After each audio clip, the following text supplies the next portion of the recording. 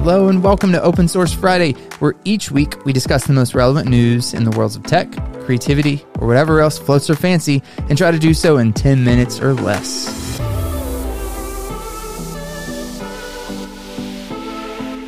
Internet virality. It's really a pretty phenomenal thing. In a world where the internet is often the primary source of disconnect, strife, and keyboard warriors, the internet somehow still manages to bring us all together. And this is generally done when something goes viral. Sometimes it's the Island Boys, sometimes it's the latest and greatest meme created, and yet sometimes it's something far more surprising. Like a once-a-day word game that somehow manages to bring us all together in collective joy and frustration, because let's be real, sometimes the word of the day is just really dumb.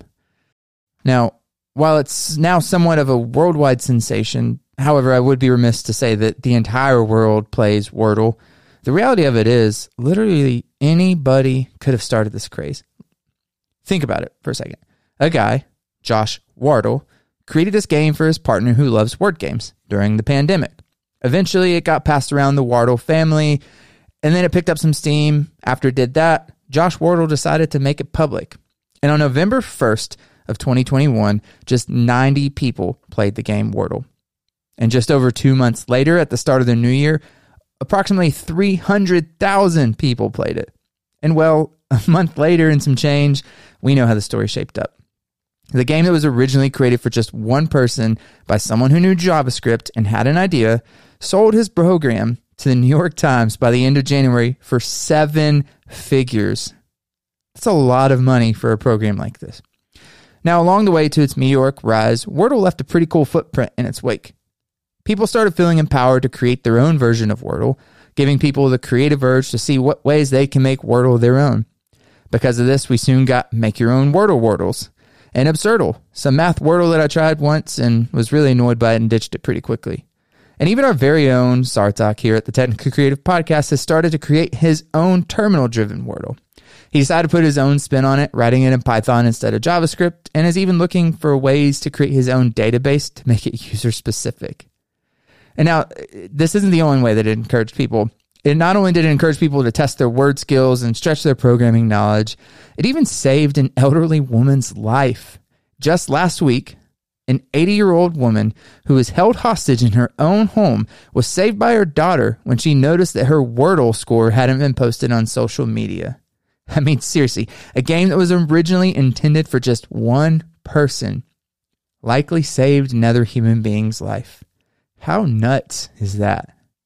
And at the end of the day, while it's annoying that the New York Times has ruined everyone's Wordle streak and supposedly making the game harder, which apparently the New York Times has also come out and since said that that's not the case, we can't overlook the hidden lesson in all of this.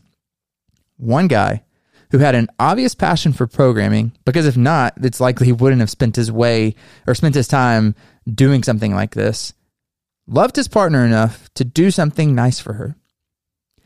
And that one simple chain of logic ended up transforming Josh Wardle's life, and doing so well beyond the obvious monetary gains of a 7-figure income. So I have a question for you all out there today. Why not create space for something like this to happen in your life?